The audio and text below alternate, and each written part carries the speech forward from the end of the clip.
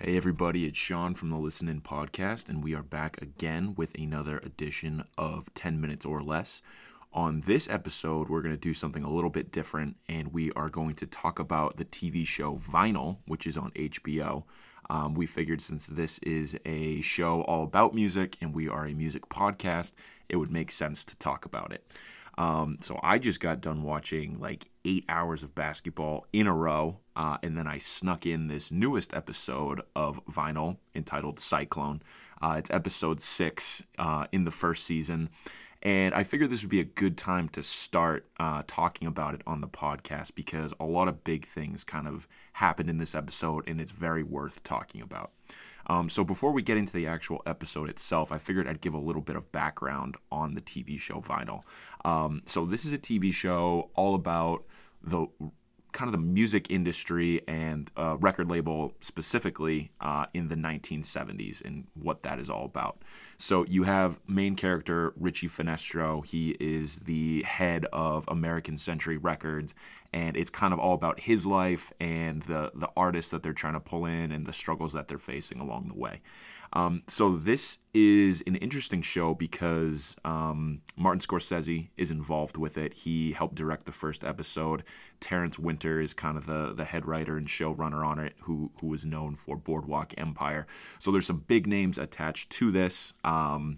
And what we see in this show is a lot of what we've seen before on the kind of the HBO and AMC quote-unquote prestige drama shows. So you kind of have this anti-hero main character who is struggling with a lot of different issues, who you're expected to root for. But in the case of Vinyl, I don't really know why we are expected to like Richie at all. Leading up to this newest episode, he's been nothing but a terrible coworker. He's been nothing but a terrible husband, and he's been nothing but a terrible person in general. He uses drugs. He verbally and kind of physically abuses his wife. He seems kind of homophobic and a little bit racist. He's done all sorts of terrible things to basically all the people in the show, and that would probably be my biggest gripe with it so far, is that the main character, Richie, comes across as really unlikable, and I'm not totally sure why we, the audience, should even be rooting for him. With that being said, we're going to get into Richie in a little bit, but the coolest parts of this show are seeing how the actual record industry worked in the 1970s. For example, on this newest episode, we had Andrea come in, who's the newest member of American Century, and just seeing her take on what American Century is doing and needs to improve on, like updating their image and going after specific artists, is really, really cool to see. For example, we actually had a David Bowie appearance in this episode, and this is something for people who've watched before. You know that they've kind of spliced in real rock or 1960s, 1970s icons into the show, Andy Warhol being one of them, Alice Cooper a couple weeks ago. But they had David Bowie on in this one, and Andrea, who is the new member of American Century, goes to kind of get the ball rolling on what could potentially be a working relationship between the two. So those are really the coolest parts of the show, are getting to see how the record industry works, how the record labels would go about getting new artists for their label, and then seeing how they work together. The other one that's really interesting to see on the show is how American Century and Richie are interacting with the Nasty Bits, who are one of the new bands that they've just signed. So this feels like kind of a Sex Pistols ripoff. They're a punk band in New York. They're really raw. They don't have a ton of talent musically, but they have a really great energy and image about them. So this definitely feels like the show alluding to the rise of punk rock that's about to come towards the mid to late 70s. So seeing things like that throughout the show have been the best part and the most interesting part, in my opinion, as a music fan. Getting back to Richie, though, I have a lot of problems with this character, like I just said earlier, and those were on display big time in this episode. So really this episode centers around Richie, who is really upset after the fight that he and his wife Dev got into in the previous episode. So this episode opens with Richie just on an absolute bender with his friend Ernst. So what's interesting about this episode, which it revealed at the end, is that Ernst is actually, he's been dead the whole time. When Richie and Dev and Ernst were a little bit younger, when Dev was first pregnant, they ended up getting in a car crash thanks to Richie's drug use. Dev miscarried the baby, and then Ernst died. So you start to see why Dev has such a problem with Richie's drug use, because they've already run into problems with it in the past. They had a miscarriage and they lost a friend. So you start to get a little bit more of the background on why Richie going off on his benders and using coke so much is a really big deal for Dev.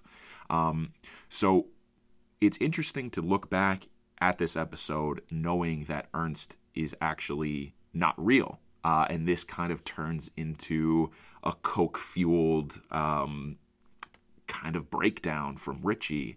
And it's interesting to see because the whole time it felt like Ernst was this devil on his shoulder who was just convincing him to drink, to blow coke, to go get Dev back from wherever she was. And he was always kind of goading him into doing the next bad thing.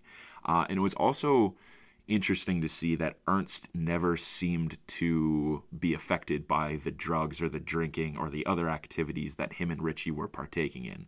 As the episode goes on, Richie gets much more manic and kind of crazed, and the drugs seem to be affecting him a lot, to the point where he actually, shoves Andy Warhol down, steals a car. But Ernst, on the other hand, just seems to be he just seems to be kind of calm and unchanged the entire time. So this was the first hint that I started to get that something different was up with Ernst.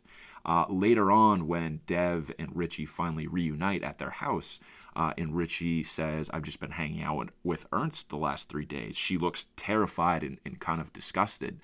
And that's when in my mind I was like, oh, he's not real. He's been dead this whole time, which is eventually revealed at the end. So it's interesting to see where Richie's head is at right now. Dev has left him. She's taken the kids. The record company seems to be an absolute shambles. They doesn't look like they have money to pay for anything.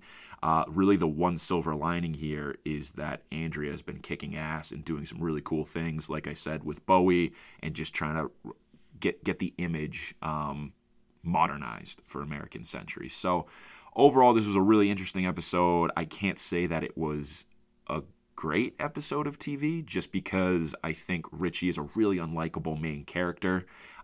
There wasn't enough focus on the actual record industry stuff itself. I would have loved to get more of a feel and look into how the Nasty Bits were finding their new guitarist. They only briefly touched on that. We get it. Richie does a shit ton of drugs. He's fucked up his life.